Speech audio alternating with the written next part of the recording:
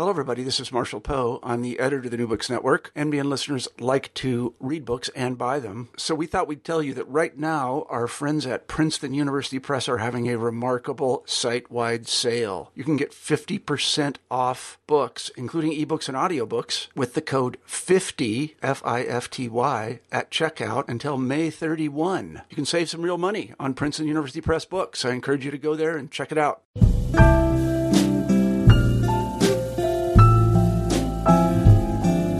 Welcome to another installment of New Books and Poetry's month-long celebration of the chapbook, Chapbookpalooza.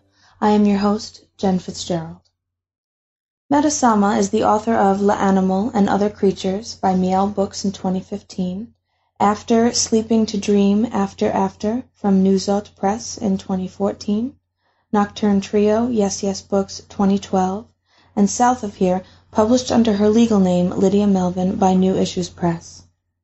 Her poems, fiction, and creative nonfiction essays have been published in Heir Apparent, Valley Voices, Puerto de Sol's Black Voices series, Literary Hub, Quelle, Blue Stem, Apogee, All About Skin, edited by Gina Ortiz and Rochelle Spencer.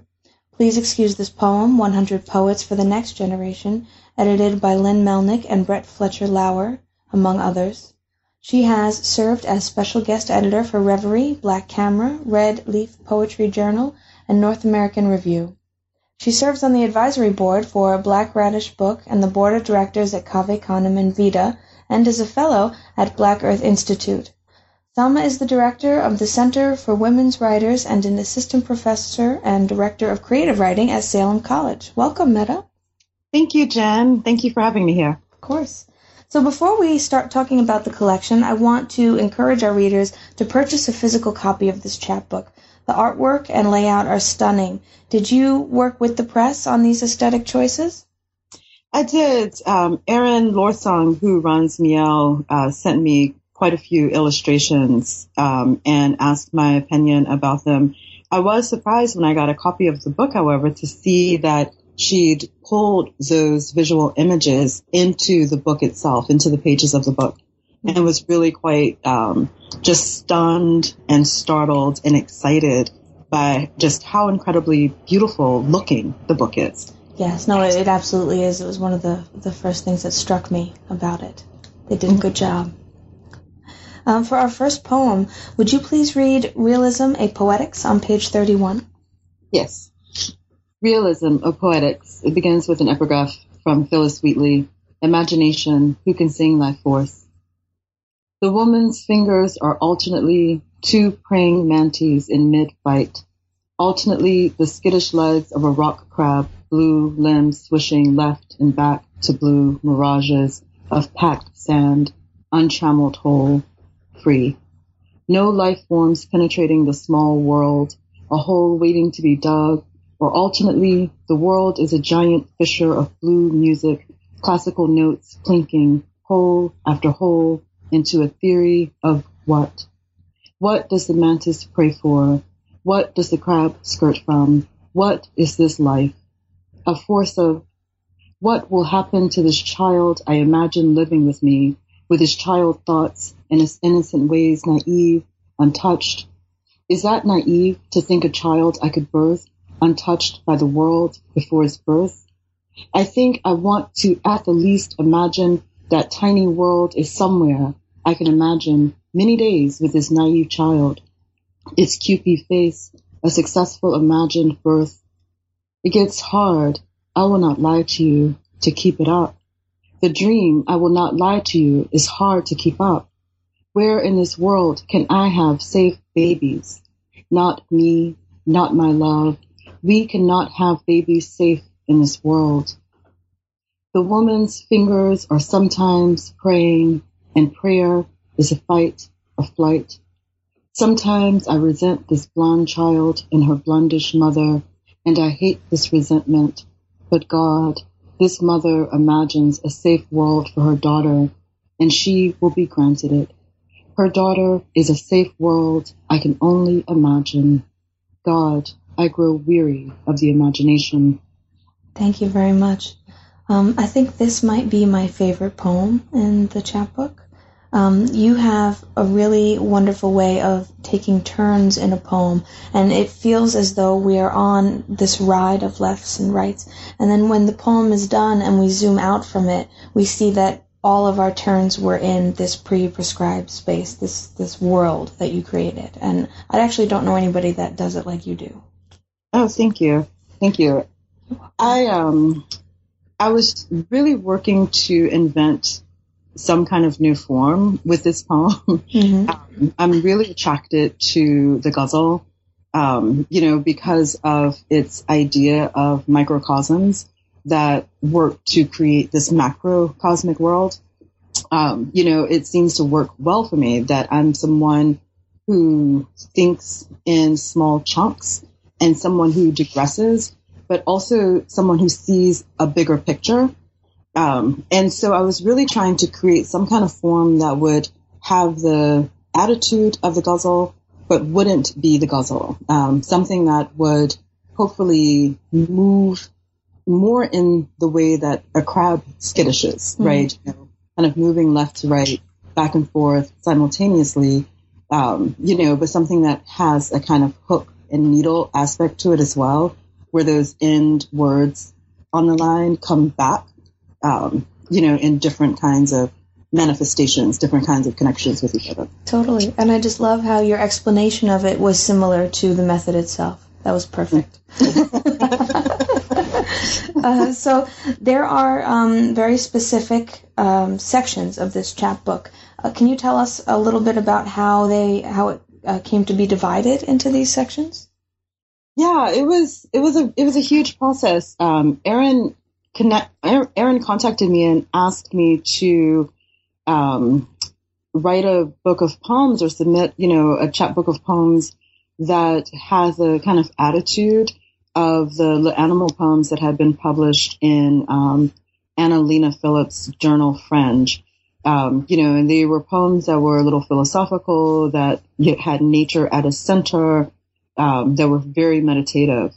And that, was an exciting proposition for me, but it was also very difficult for me to do that work because getting into a meditative headspace isn't very easy for me. Because I'm just so busy. Life is just so busy. Mm-hmm. But when I was living with the animal, at the time, it was just us, right? And being in that home that was unfamiliar to me. It was not my home. Mm-hmm. I was surrounded by things that were not my things. I was hanging out with this cat that was not my cat. I was really living in this world that was not mine, that was being offered up to me. And so because of that, it was very easy for me to enter into this meditative headspace and to write very frequently from that meditative headspace. So I decided instead that I would try to present Aaron with something a little bit more wild and woolly, mm-hmm. But something that was also potentially containable in sections. And so the book was huge. I sent her way too many pages, like 64 pages or something of material, and just kept chopping away at it. But I had these sections in the initial 64 pages, and really wanted to think about, how to go from this movement of introducing people to my poetics and to my aesthetics, into, feeling like I was being pierced, just a little bit at a time. Mm. And so that's really what I was thinking about as I was, constructing the sections for this. The way that you described it is exactly how I experienced it, that I was getting a sampling of your creative processes. And I was very impressed by the first section, which was an actual question and answer. I'd love to show the readers a little bit of that. Can I read you the first question and you can read your answer? Yes. Your writing seems to be concerned with risk, though not consumed by risk. How do you relate to the idea of risk as an aesthetic proposition and also a moral proposition? The artist who is more conventional in their stylings and tones and subject matters may see risk-taking in my poems.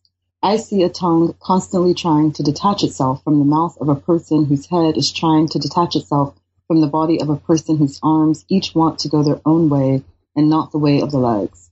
Risk-taking, I'm starting to temporarily believe, truly happens when the art you've made leaves you completely shaken, startled, frightened, floored, falling in the middle of your room, anxious.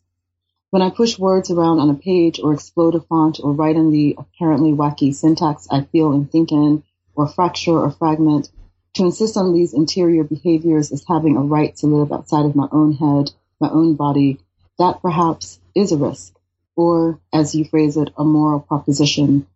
I've come to detest a behavior, for example, that I've seen some professors exhibit in public spaces, sometimes even creating spaces for this behavior, a need to publicly flog students whose use of standard English is not perfect or correct, an elitist high ground. Look how stupid that phrasing is. Look at how they've misused that apostrophe. Hey, let's make posters that tell you the so-called dangers of not using an apostrophe when you should. Yes, I hope that my grammar continues to unhinge and irk and anger folks. Their behavior is, if nothing else, irresponsible, irregardless of the fact of their job to educate and the requirements of their job to be experts in their field, correct use of standard English as sub-requirement. You see, I use this word irregardless with purpose to say fuck you to those folks whose pet peeve is the use of a word that is not a real word. That said, I live and experience the world as fragmentary, rupturing, disconnected, muddy, and because I wear glasses for distance viewing, I often see the world as unclear, hazy. The poems that look like my experiences are not risk, although they are aesthetic choices. Risk, I'm starting to temporarily suspect, is not about startling an audience or grabbing a reader by the groin, but about deeply, disturbingly startling the self. Thank you very much. I'm so glad that you wrote all of this, and I'm so glad that it's at the beginning of your chapbook. As someone who's dealing with writing nonfiction and encountering god-awful moments of devastation, your words resonated with me in all the right ways. Thank you. Yes. I wish that we had more time to spend on this book because we could spend a lot of time. So before it's up, I want to get one more poem in, please. Yes. So for our final poem, I want to break into the first sequence. Would you please read the excerpt from September 3rd, 2013 of Pieces and Piercings on page 20? Yes. You have become the caretaker of an animal. You forget her name and call her the animal. She swishes her tail and races past you. When you bend to pet her, she swipes you. You've been told the animal is a great huntress. Her favorite is the insect they call palmetto bug. Your love for the animal begins like this. You have a great repulsion for the insect. She has a great love for seeing the insect die. You continue to submit your hands to the possibility of swipes. Your hands become a landmine of scars. The animal begins to wait for you on thresholds. You remember she is a huntress, and you subject your feet to her swipe. This time she doesn't swipe. She pushes her head against your leg, and you have an ally in the hunt. The first time you witness a kill, your blood enters paralysis, and your breath goes numb. She brings the insect inside from the outside. In her mouth, the insect wiggles. She lays the insect at your feet. You cannot believe this betrayal. You begin to think of the scale of love, how your human love is all-encompassing, how you rub your hand over her fur whenever she comes for it, even on the toilet when you want quiet, you give your hand to her. You think of the treats you buy her, the new ways you construct to play with her, old toys, the promises you make her as if she is your child, to play with her as soon as you're done with the day's work. Her love, it seems, has something to do with need. Need for a hand on her fur, need for a hand pouring water into her glass, dumping food into her bowl, need for a hand to open a door, a window, so she can run outside and bring the outside in. The insect is on the run, and the animal's fur goes static. She races after it, bats it, takes it in her mouth again and again. She brings it to you, drops it at your feet. Again, your blood, paralysis, breath, a numbing agent. You have forgotten how to speak. You grunt. The insect again runs away. You understand this game will go on all night. An hour later, your fears are realized. The insect again, the animal's mouth, you again, thinking of the scale of love, the scale of fear. Thank you. I was really struck by this sequence, how you were able to express a complicated relationship of love and fear and disgust, everything in between, using yourself, a cat, and a palmetto bug. It's really cool. And the spider, Yeah, and the spider. The spider and those horrible fire ants. Yeah, I always find relationships with animals to be really quite interesting, particularly because they don't use words to communicate with us. And so we're really just kind of grappling to understand what it is that they're thinking or possibly saying or feeling, what they want, and grappling then with our own ability to communicate with them, right? I have these relationships with all kinds of insects, with flies, for example. There's a fly poem in the chapbook as well. That was really just a relationship with these flies that kept entering into my house and sitting on my shoulder and, hanging out with me. I think animals are a really interesting frontier when it comes to writing because as much as they are counter to us, we project our feelings and our thoughts and expectations on them, and they're just mute. I mean, they're either mirrors or they bite. I mean, right. Exactly.